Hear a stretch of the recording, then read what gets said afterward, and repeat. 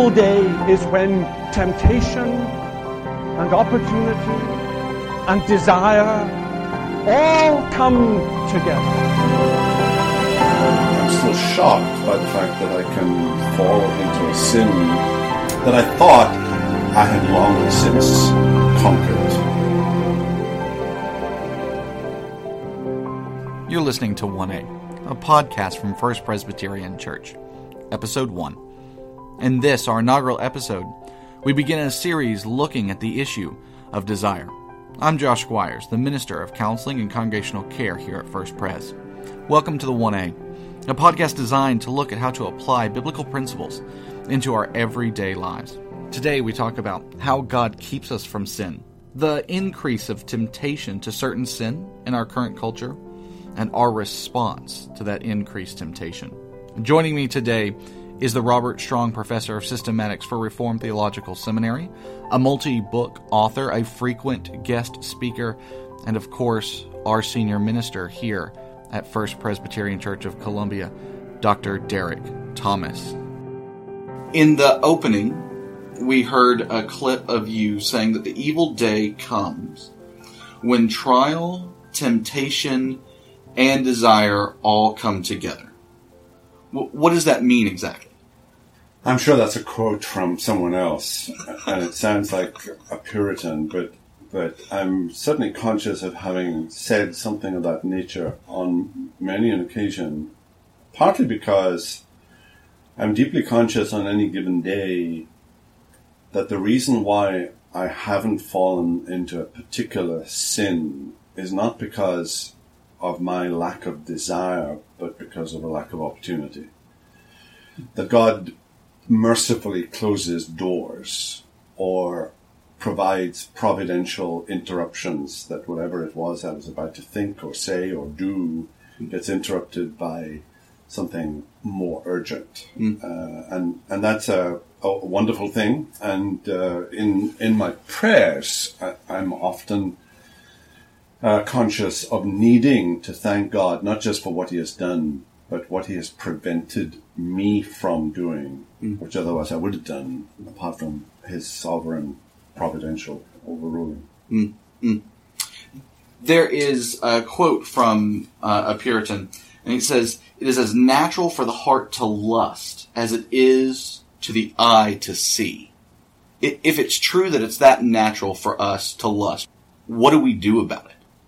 Well, let's define lust in a more general sense, and since the quote is from a Puritan, we tend to equate lust purely in sexual terms, but lust is an insatiable desire, a desire to gratify oneself and a desire to gratify aspects of our fallenness. We are by nature, of course, children of Adam, and therefore predisposed to be opposed to God and opposed to godliness, to serve oneself, to worship oneself, to be guilty of idolatry. We think of Calvin's famous Institute statement in Book 1 that man's mind is a perpetual factory of idols. Yeah. But even as renewed man, as someone indwelt by the Holy Spirit and in union with Christ and with a new nature, there is still the down drag of what we call remaining sin. So it's a fight. The good that I would, I do not. The evil that I would not, that I find I do. The flesh lusts against the Spirit and the Spirit against the flesh. And these are contrary, the one to the other, Romans 7 and Galatians. So that struggle against an insatiable desire is a lifelong struggle that we gain victory over, sometimes for extended periods of time, but I've been a Christian for 45 years or so, but I'm still shocked by the fact that I can fall into a sin in the mind or in the desire or in the execution that I thought I had long since conquered, and they just have a tendency to come back to life again unless we are constantly vigilant in our Christian warfare. So you've been a pastor for how long now? I was ordained in 1979, so 6 years. And a teacher for how long? Since 96, so almost 20 years. So a lot of time seeing a lot of people, both students and flocks that you've ministered to. Have you noticed any patterns for those who seem to be giving into desires and sin rather than combating them? Oh, well, speaking generally, I think that we live in a Christian culture currently that is predisposed to making much of grace and making less of the moral and spiritual obligations on our part to deal with sin.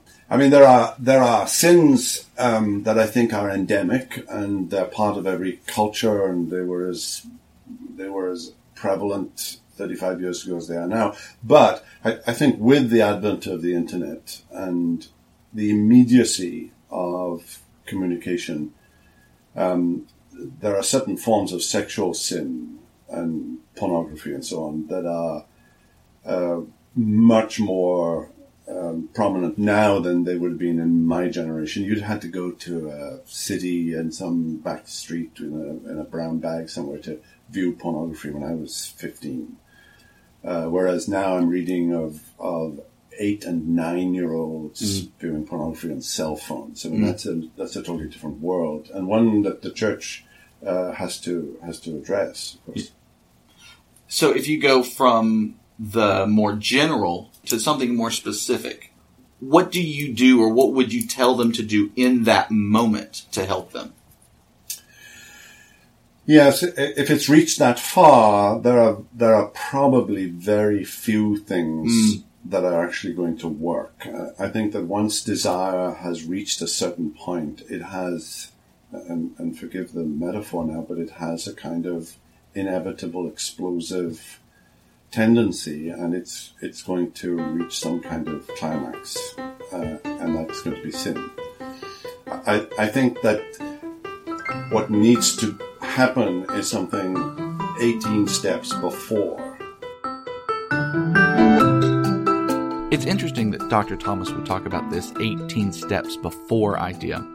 From a counseling perspective, this is considered the slippery slope of unwanted behavior, or as you and I might call it, the slippery slope of sin. The idea is that the earlier you intervene in something, the more likely you are not to engage in the behavior that you don't want. And that slope is not just a gentle slope, it's an exponential slope. Let me give you an example.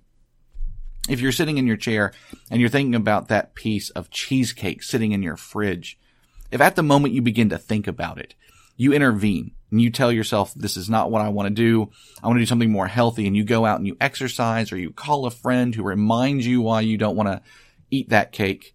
Then the likelihood of not eating it is pretty high. If you wait and you ruminate on the idea of eating that piece of cheesecake, and then you find yourself in the kitchen, and then all of a sudden you open the fridge, and it's not until you open the fridge that you begin to think, maybe I don't want to do this, then the likelihood of you not eating that cheesecake is pretty low. With time and with each behavior, the probability of not doing it decreases largely. This is what Paul means in 2 Corinthians 10 when he talks about taking every thought captive that we might obey Christ. We're those that don't intervene just at the doing level, we intervene at the thinking level, and intervene as soon as we recognize that our thoughts are taking us to a place that is not godly or Christian. Now let's get back to Dr. Thomas and hear what he has to tell us in this regard.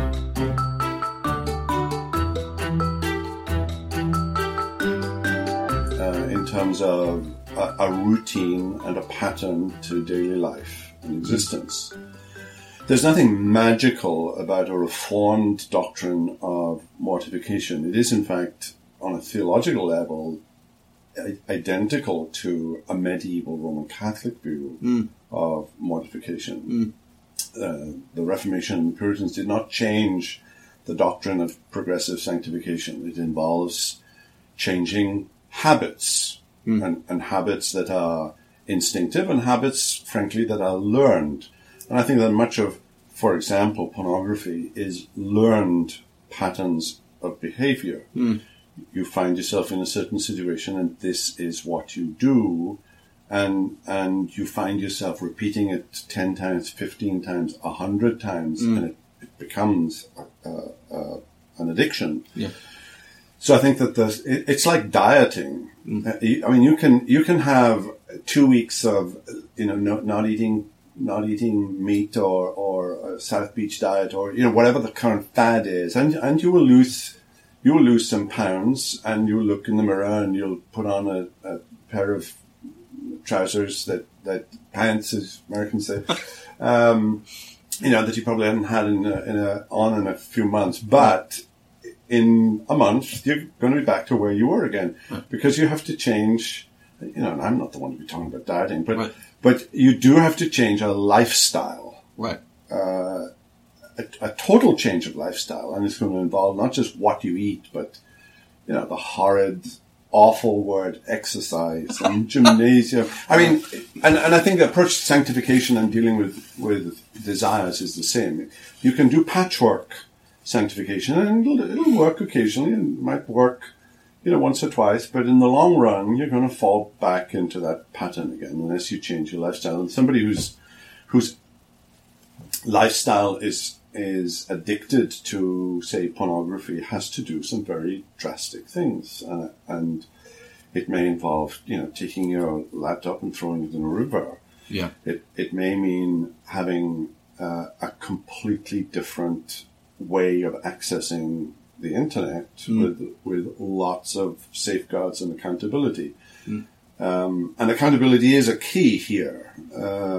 I do think that God has put us in a corporate environment as part of what church means, that we're in a corporate environment in which we're accountable to one another.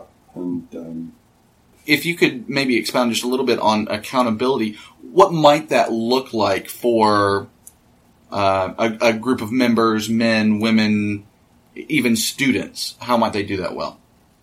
I think there are certain sins that are private, and there are certain things that are public, and what is viewed as private and what is viewed as public does change strategically as time goes on. I don't think it's the business of the entire church to know all of the sins with which I struggle. Yeah. And I don't think that's true for any member, and I don't think that's true for office bearers or somebody like me who's a minister. Yeah. So having the trendy term accountability partner, fine, but having a brother that you trust, who is going to be straight with you, that I like. And that can take different forms, and I'm not averse to group therapy forms, accountability, where men, 8-10 men are accountable to each other, or whether it's a brother to a brother. I've not personally been involved in a group setting, although I can see how that works, especially if you're all struggling with similar things. Yeah. And there are secular versions of that, and I think that there are probably Christian versions of that too that work very well. Yeah. Galatians 6:2 tells us to bear one another's burdens and fulfill the law of Christ, but the verse right before that in 6:1 is a warning to burden bearers that they not also fall into sin. So what advice or counsel might you give to someone who is going to be that accountability partner, that they would not also be tempted or drawn into the sin with someone that they're trying to help be accountable? Actually, this is a very interesting question, because I don't do as much counseling as you do, Josh. Yeah. But all of us as Christians do a certain amount of counseling, and certainly all of us who are ministers do a certain amount of counseling. But I am conscious sometimes when I am speaking to somebody about a particular sin that's outside my wheelhouse, that there's a curiosity factor, almost a voyeuristic factor that I'm deeply conscious of, and I really want to know more about this, but for entirely the wrong reasons, and reasons that ultimately are not going to help me. I'm also conscious of how easy it is to be entirely hypocritical, giving advice to somebody else about their sin when you yourself struggle perhaps with similar or parallel-like sins that are perhaps out of control, and that we have an incredible ability to camouflage and be hypocritical. And I think when I hear of fellow ministers falling, as happens all too often, I do have to say to myself all the time, watch yourself, take care of yourself, lest you too fall into temptation.